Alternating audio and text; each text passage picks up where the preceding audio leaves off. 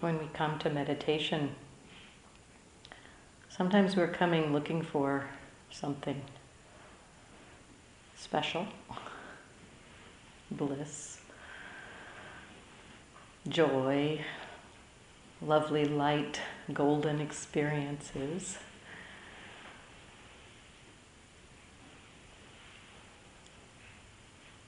And those things happen from time to time.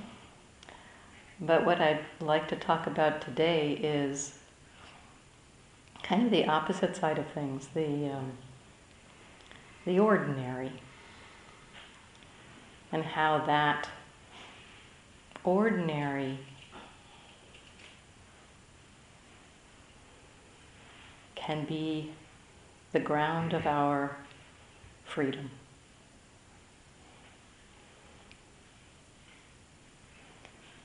So I'd like to start by talking about mindfulness, which is itself a pretty ordinary quality of mind.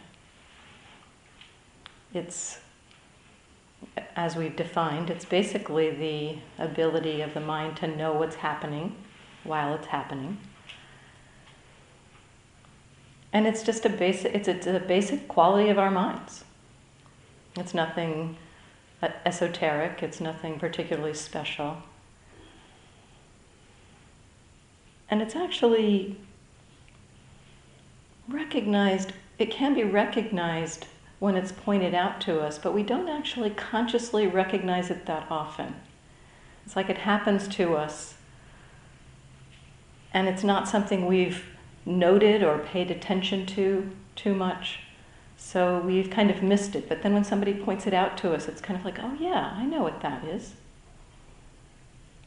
Kind of as an analogy around this, there are things that we experience a lot that we don't really necessarily connect with. One friend of mine, I was having a conversation with a friend of mine one morning, and I was saying, you know the sound of the mourning doves when they fly away? And she said, no, I don't know that sound. I said, oh no, you know that sound. You've heard it 100 times. The next time you ride your bike down the road and you see mourning doves there, listen to the sound and see if you recognize it. The next day she came back to me and she said, I do know that sound. I've heard it hundreds of times. She just really hadn't connected it with the experience or with the mourning doves. So mindfulness can be like that for us, that it's actually pretty familiar to us once we start recognizing it.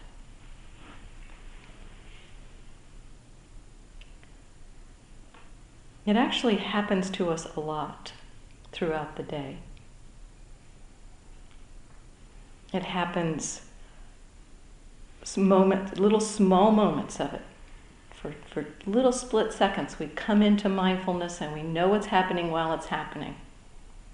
But what we typically do with that moment, when mindfulness comes into being for a split second, is that we do something with it. We act on what we've known in that moment.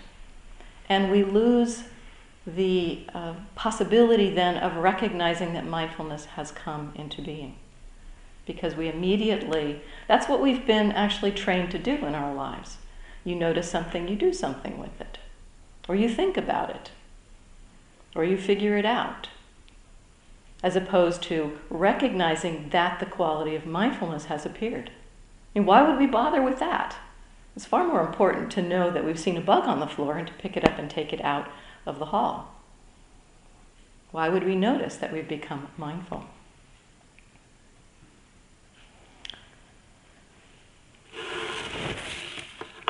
So we rarely actually notice this quality of mindfulness until someone points it out and says, hey, this is important. This is a useful quality. The Buddha did that for us. He really recognized the value of this quality of mindfulness. This ordinary quality of mind. Just a natural part of how our minds work, a natural function of our consciousness that it has this capacity to know what's happening while it's happening. I really think it was brilliant of the Buddha to recognize the value of this quality. It's such an unassuming quality.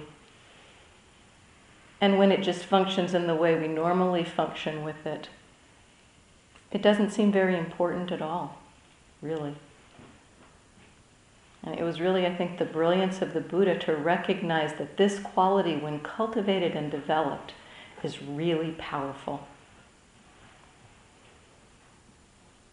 So it's worth getting to know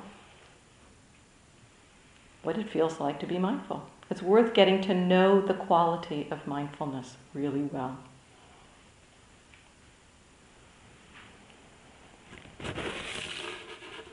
There's an interesting teaching about mindfulness that when I first heard it, I thought, how does that work? This doesn't make any sense. And this teaching is that the proximate cause of mindfulness is mindfulness. So how does that work?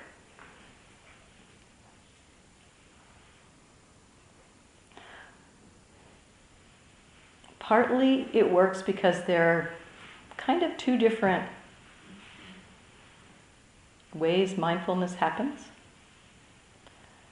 There's one kind that's called unprompted mindfulness. And this is the kind of mindfulness that arises spontaneously when you're lost in thought and you return to mindfulness.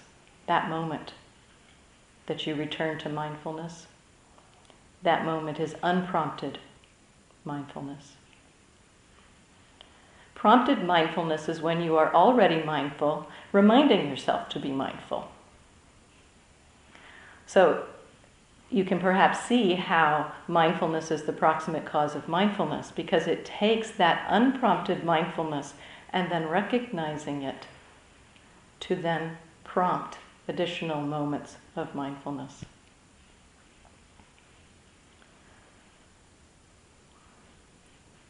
So from that perspective, getting familiar with what these unprompted moments feel like, or really appreciating these unprompted moments of mindfulness is really helpful.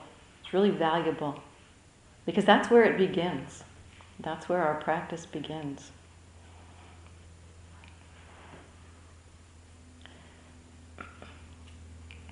So I'd like to speak for a little while, talk for a little while around this, what it feels like to be mindful. I'd like to propose that it's really useful to get familiar with what it feels like to be mindful, because when we get familiar with that feeling of what it feels like to be mindful, those spontaneous moments of mindfulness that just happen to us, those unprompted moments that just happen to us, they start to point themselves out to us instead of us immediately slipping by them in order to do something with the thing that we've noticed.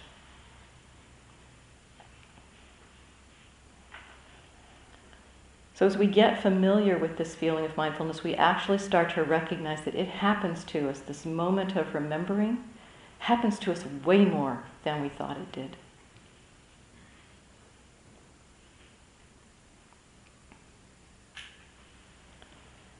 In my own experience, I found that one of the best places to explore what mindfulness feels like. When I first started meditating, so teachers would get up on the podium and say, "Feel a sense of presence. Feel a sense of presence in your experience." And I thought, what are they talking about? I had no clue what it meant to feel a sense of presence. And so to me, this knowing of presence, having a sense of knowing what it's like to be aware, was pretty obscure. It was not very clear to me.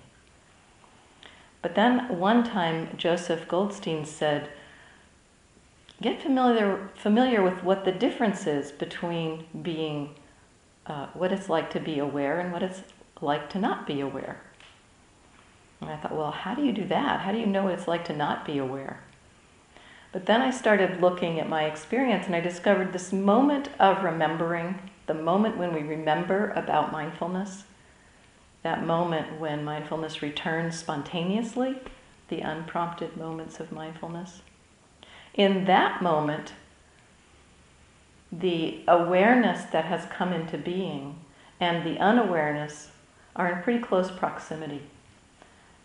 And the mind, as it comes into awareness, has a kind of a memory. It remembers. There's a lingering flavor of what it felt like to not be aware in that moment. And so I began exploring that moment. I began exploring that moment of coming back into awareness, which I have mentioned. I think we've both mentioned this moment as being an important moment to recognize. And here's another reason why it's so important.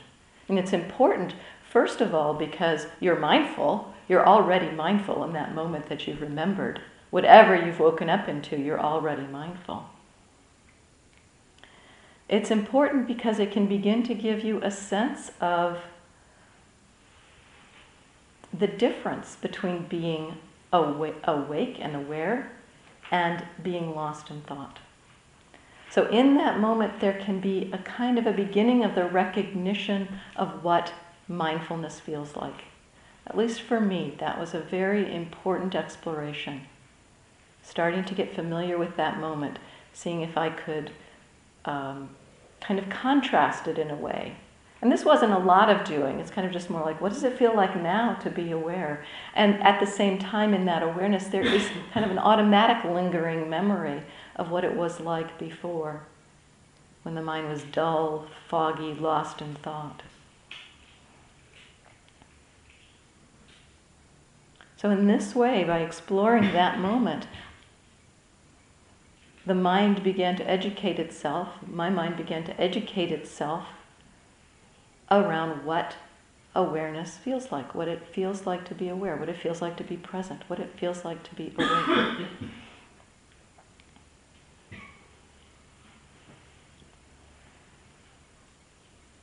This can happen not only in our sitting practice, although the sitting practice is a great place to explore this.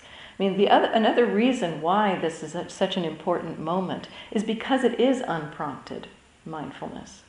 It takes no effort whatsoever for that moment of mindfulness to appear. Prompted mindfulness, on the other hand, requires some effort. But that moment of unprompted mindfulness, just arising spontaneously, effortless. You didn't have to do a thing to have it happen.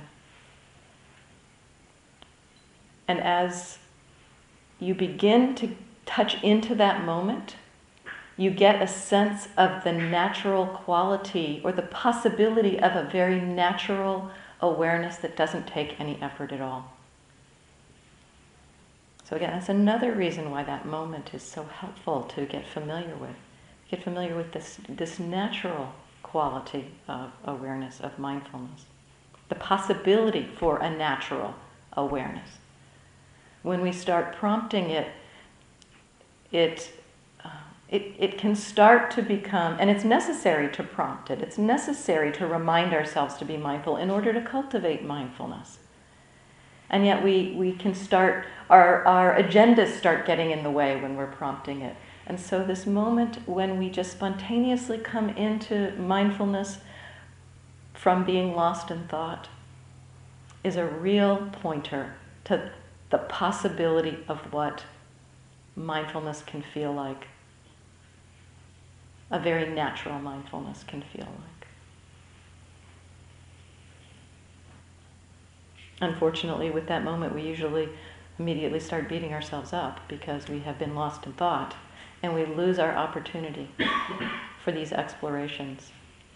So for myself, when I really started inquiring into this moment, it really cut into that judging mind. Anytime my mind got lost in thought and I woke up again, oh good, here's another opportunity to see this effortless mindfulness. Oh good. So I offer this to you. We can also notice this in the midst of our daily activities, just walking around, in the dining hall. This is kind of more in the informal areas of meditation. And we have our formal practice time of sitting and walking, and our informal practice times. The informal practice times, we tend to. Our goal is to be mindful all day long, but it seems to me, in my own experience and in talking to people, that informal time when we're in meals, when we're going to our rooms, when we're putting on our shoes, we tend to be a little less intentional around the practice. So it is it does seem to be a little less of or it can be that it's a little less fruitful in a way. This is why we're suggesting the bells at 2:00 and at 6:30, kind of delineate these informal times from the formal times. It's not that we're like really taking a break so much in the informal times, but it just something about that intentionality of formal practice supports the cultivation of these qualities. So in our informal practice times, actually, we get more opportunity to find this, to recognize this moment of waking up, because we're not being so intentional about putting the effort in. So use that time as a time to explore this moment of remembering. This moment of, I'm reaching for a glass and I'm noticing my arm just kind of magically moving through the air. You don't have to stop, you don't have to do a thing. You just notice mindfulness has arisen, and you're noticing what's happening kind of without missing a beat. The mindfulness just automatically lands on what's happening. It's like a light comes on. So see if you can get familiar with what this feels like. Now, I do have to say that in the initial explorations of this, it's not going to feel like a light comes on like that, probably. Because there seems to be this lag, in a way, between mindfulness returning and our recognizing consciously that mindfulness has returned. It's kind of like coming out of the mud. It's kind of like there's, the way I understand it from the Abhidhamma perspective, in terms of, the way the mind functions, it's that there's the mind is said to function in all these very small moments of experience, and a mind moment can either be mindful or not mindful. And mind moments are really, really tiny. That's like 17 trillion mind moments in the blink of an eye, or some fantastic number like that. So really, really tiny, these mind moments. And in a mind moment, it said you can be mindful or not mindful. So it's kind of like mindfulness returns for a mind moment or two, and then it's not there for like 50 mind moments, and then it's there for a mind moment or two, and it's not there. And it's like it takes enough of the mind moments to have mindfulness before we recognize it consciously.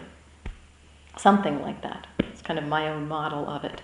So it kind of feels like we're coming out of the mud, and initially it may be that it's not quite such a clear distinction between awareness and non-awareness.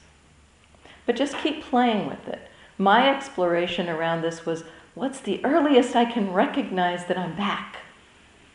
That when we leap on and start judging, that's, you've become mindful. You become mindful enough to know that you're back, but then you start judging, and so you've lost the mindfulness again. So part of it, the exploration, is around really letting go of that judgment, so you can just meet that moment of effortless mindfulness as it returns. This moment happens to all of us all the time. It's a great place to explore.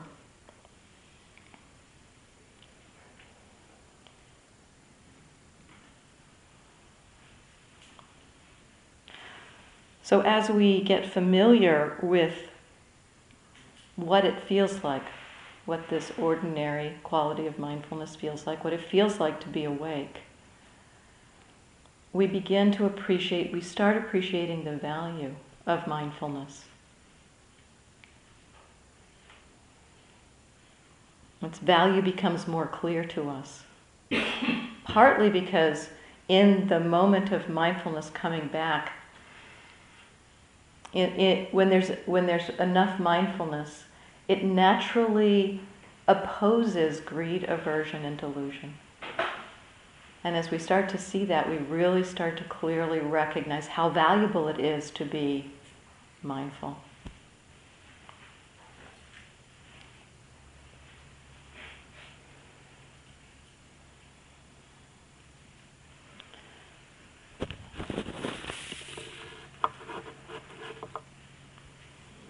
So that's something about kind of ordinariness of mindfulness, and yet how amazing it is when we recognize it and how valuable it is. It's ordinary but really valuable.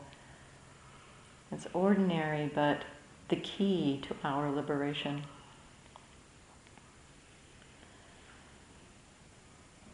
And then there's the experience that mindfulness meets.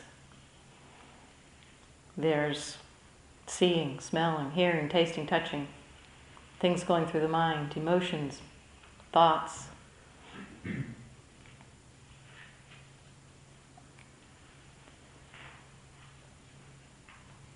All of our experience can be understood as coming through what's called the 6 sense doors, which includes the 5 usual sense bases of seeing, smelling, hearing, tasting, touching, and the sense base of the mind.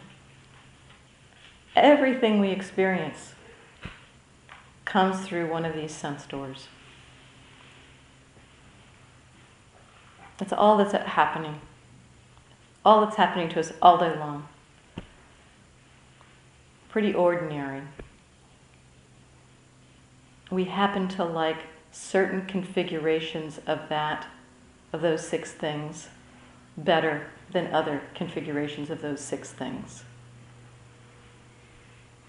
We like the configuration that contains bliss way better than we like the configuration that contains pain.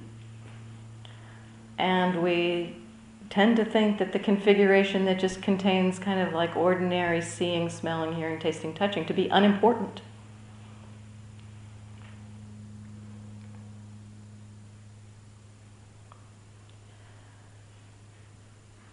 But for the purposes of mindfulness, the purposes of waking up, for the purposes of liberation, it makes no difference what's going on in those 6 sense spaces. The important quality is to be aware of what is going on in those 6 sense spaces. It does not matter what we are paying attention to. It really does not matter. So from this perspective, ordinary experience, the ordinariness of walking through the woods or going to the grocery store, is the ground for our waking up. It reminds me of a story from sitting with Sayadaw U Tejaniya. There was one time, in one of the group interviews that we had, where one of the people in our group was a monk, and he had gone off to the Shwedagon pagoda one day to circumambulate the pagoda and to meditate at the pagoda. It's a beautiful place in Rangoon. And he came back and he was saying how great it was. He said, "I really recommend going to Shwedagon. It was fabulous. So wonderful mindfulness I had at Shwedagon. My mindfulness was clear and I was meditating all day. It was just so clear." Sayadaw U Tejaniya's response was, "Shwedagon is a good place to be mindful. So is the supermarket. No difference. Doesn't matter."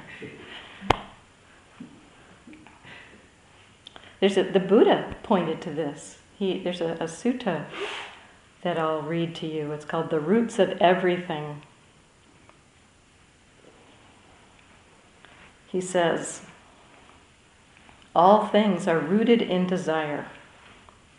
They come to actual existence through attention, originate from contact, and converge on feelings. The foremost of all things is concentration.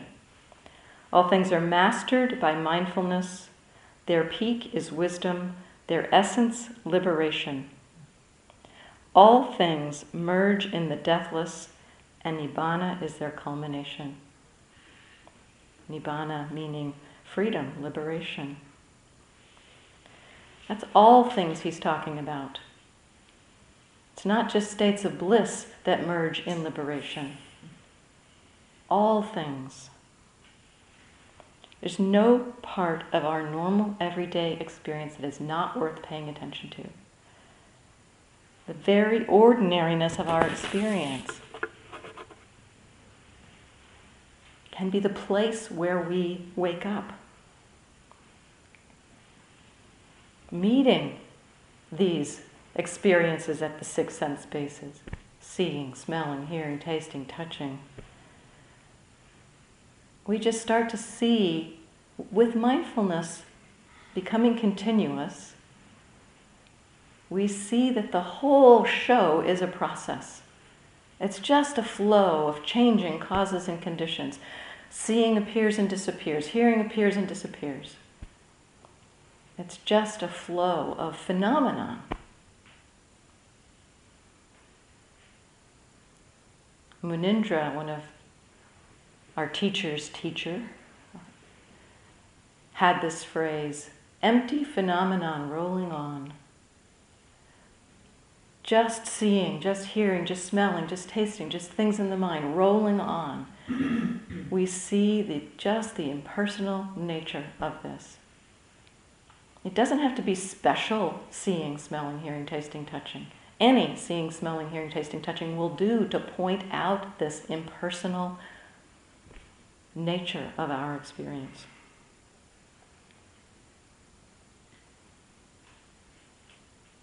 And this recognition of the impersonal nature of our experience, that it is just a process, that there's no one particularly here doing anything, this recognition really begins to free us. Because our suffering, the way that we struggle, the way that we suffer, is all bound up with there being someone who suffers.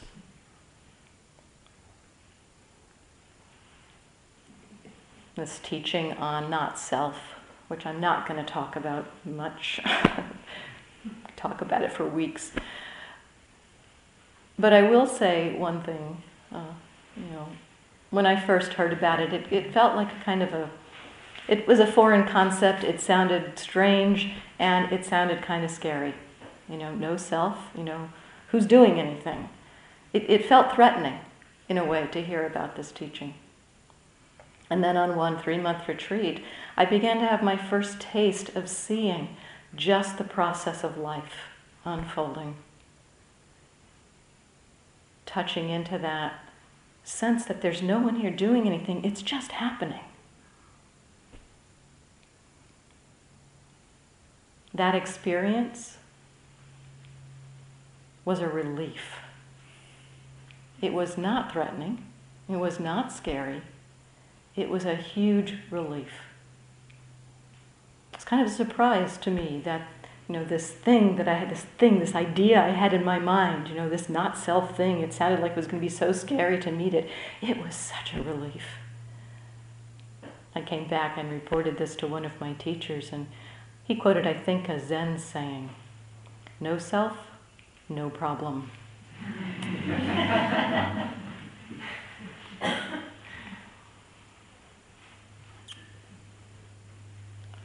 So through our sense doors, every experience we have through our sense doors has two sides to it. It's got the thing that we know, the sight, the sound, the smell, the taste, the touch, the thought, the emotion, and it's got the knowing quality.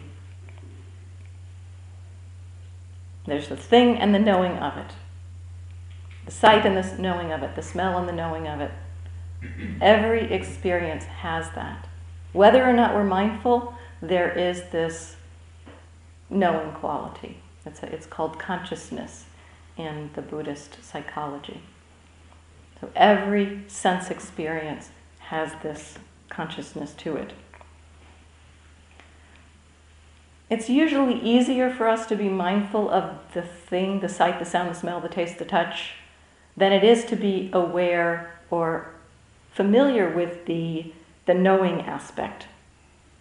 But it can be helpful to start to get familiar with this knowing aspect.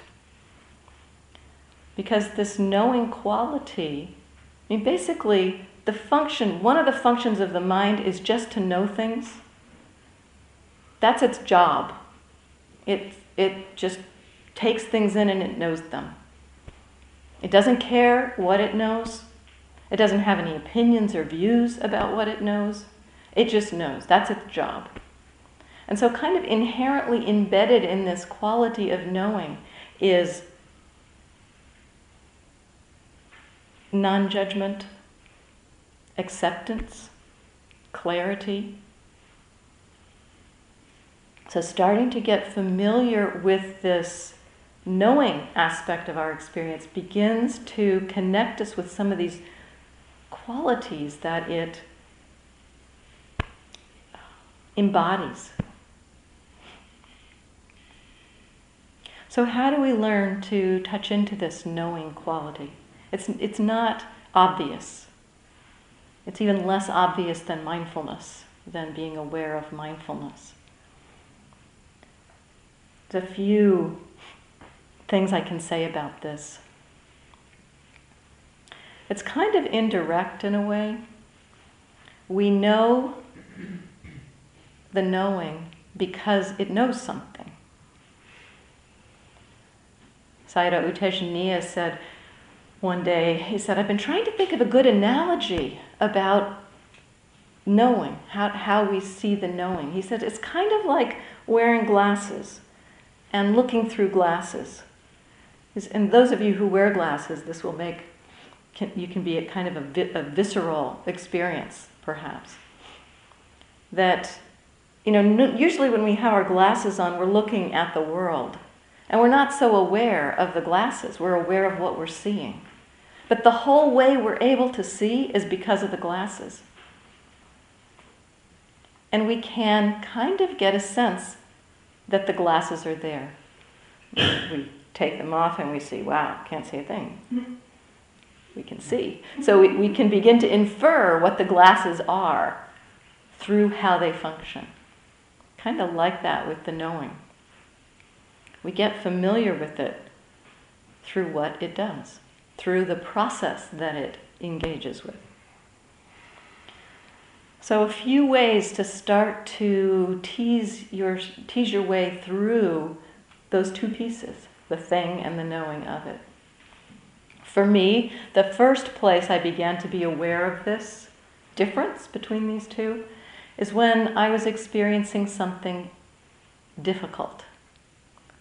This happened on one self-retreat I did, and I was experiencing aversion. And I was hanging out, paying attention to the aversion, noticing the unpleasantness of the aversion. And at some point I realized that there were two things going on in my mind. There was the aversion, and there was the knowing of the aversion. And I began kind of exploring through using the noting practice. This was using the noting practice. Aversion is known. Knowing aversion. When I kind of inclined my mind in that way to the knowing of the aversion, the experience became neutral. It was no longer unpleasant because knowing is neutral. It is inherently neutral. And so for me, this exploration, particularly where something is difficult or challenging, where there's a difficult state of mind, if you can be with it, if you can hang out with it without too much resistance, just hanging out with aversion or hanging out with an unpleasant pain, if you can, without reactivity, You're just hanging out with that. If you can, in that space, incline your mind towards, what does it mean to know aversion? You might get a flavor of the neutrality of the knowing. It was quite an interesting, it was like flipping a switch. I could go back and forth. Aversion, unpleasant.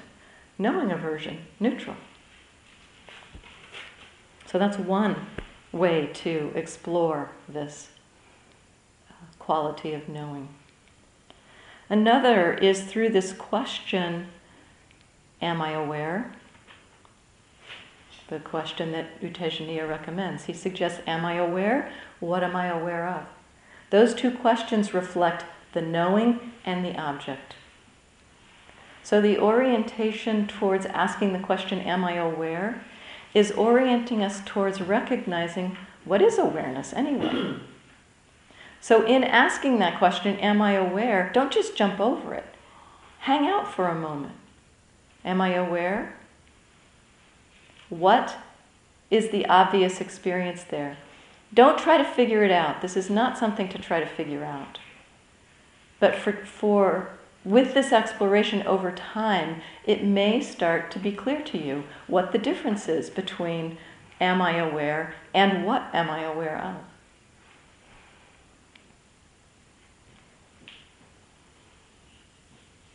Something Sayadaw Utejaniya suggested to me when I was saying I was having trouble distinguishing between the knowing and the object. It wasn't clear. It was hard for me to put my mind in just knowing any experience. He said, well, you don't try to do that. And this is, again, he says over and over again, things I tell you aren't something to do. we hear what he says, we go off and we try to do them.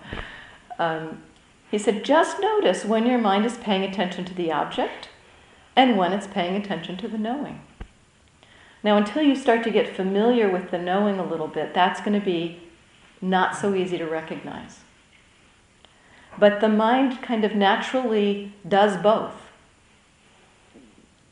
From time to time, it lands on the object and knows the qualities of the object. It knows the hardness, the pressure, the heat, the tension, the coolness. It knows the pitch and tone of sound. It knows the color and form of seeing. And from time to time, it kind of becomes aware of the knowing of the object. So the mind will do that. So it's kind of just attuning yourself to what the mind is already recognizing. That's a little more subtle.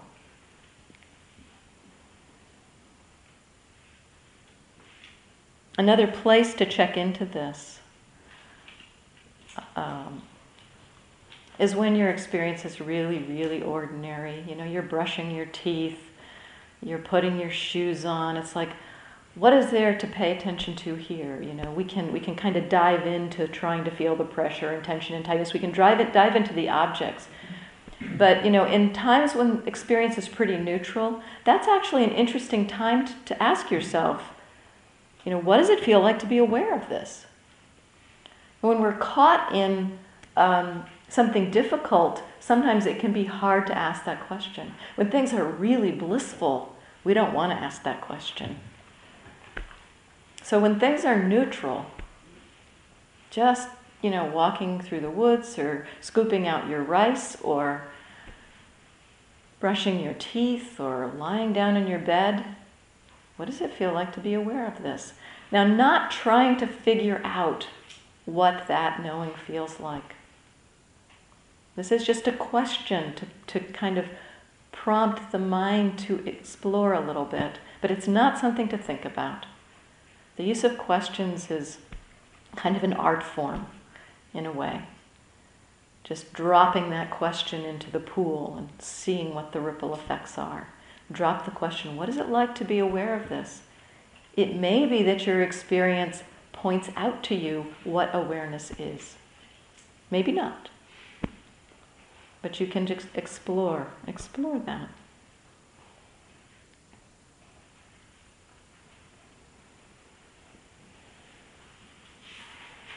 And the last piece I'd like to talk about is a kind of a state of mind that I stumbled into on one 3-month retreat some years ago. You know, in my previous retreats, I had been really focusing on very detailed mindfulness in the Mahasi style, which tends to create certain mind states. It tends to create very precise awareness of arising and passing, of just little particles of experience. And I thought that's what mindfulness was. You know, that's what it meant to be mindful, to get down to where you could see every single moment of reticulated experience as you move your hand. And on this one retreat, I couldn't do sitting meditation anymore because of a problem with my back, and I couldn't do slow walking anymore because of the problem with my back. And so I was walking fast and doing lying meditation, and the Mahasi style didn't work very well. So I was doing a completely different style, much more open, relaxed style of practice. I hadn't met Tejaniya yet, but I was doing a style very much like what he teaches. And I began stumbling into this state of mind that was just present, alert, clear, but completely ordinary consciousness. It was quite interesting to me. It's like, wow, I didn't know I could just be completely mindful and have perception and consciousness feel just ordinary. It was completely ordinary, and yet it felt extraordinary. The reason it felt extraordinary is because it's a continuity of mindfulness. There's a continuity of mindfulness happening that allows that the clarity of connecting with just whatever you're paying attention to. And in that case, it was just, walking through the woods or going up the stairs. It's just, the completely ordinary perception, just knowing I'm walking up the stairs knowing I'm walking up the stairs, walking in the woods, knowing I'm walking in the woods. It wasn't a detailed kind of precise mindfulness. It was completely clear.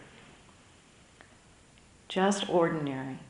Very ordinary. I began calling it ordinary mind for myself. And since have learned that that is how the Tibetans describe a state of very clear mindful awareness, ordinary mind. I think the reason it feels extraordinary is because there is that continuity of mindfulness. Continuity of mindfulness means that greed, aversion, and delusion have fallen away. And in that state, there's a kind of a concentration.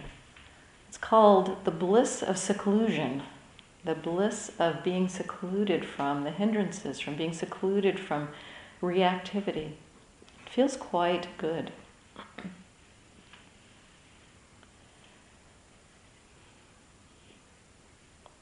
So this ordinary kind of mind, this ordinary state of mind, is a place where we can live from.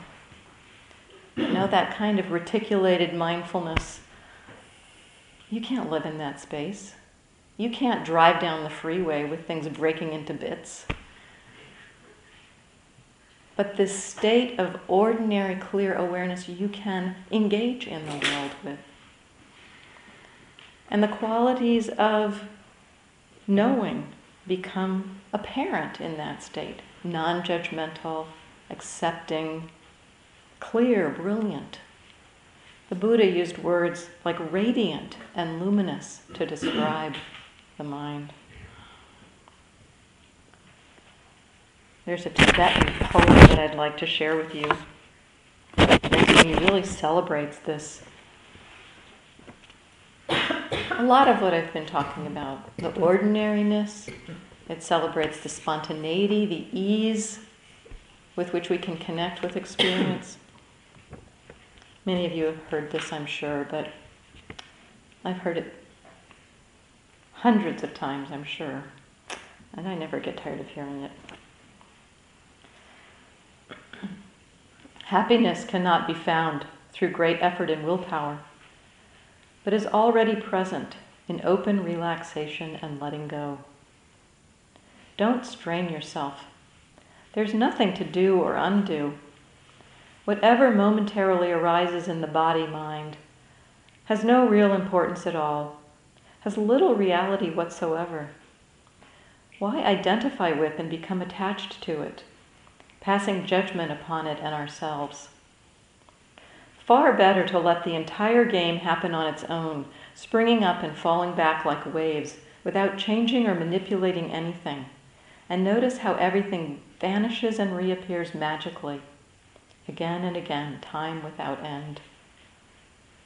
Only our searching for happiness prevents us from seeing it. It's like a vivid rainbow which you pursue without ever catching, or a dog chasing its own tail. Although peace and happiness do not exist as an actual thing or place, it is always available and accompanies you every instant. Don't believe in the reality of good and bad experiences. They're like today's ephemeral weather, like rainbows in the sky. Wanting to grasp the ungraspable, you exhaust yourself in vain. As soon as you open and relax this tight fist of grasping, infinite space is there, open, inviting, and comfortable. Make use of this spaciousness, this freedom and natural ease.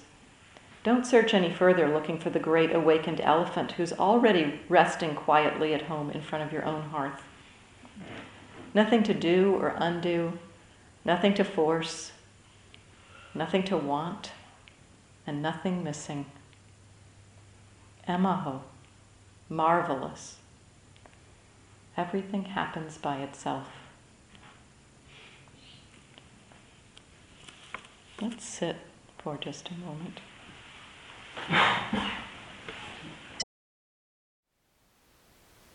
Thank you for listening. To learn how you can support the teachers and Dharma Seed, please visit dharmaseed.org/donate.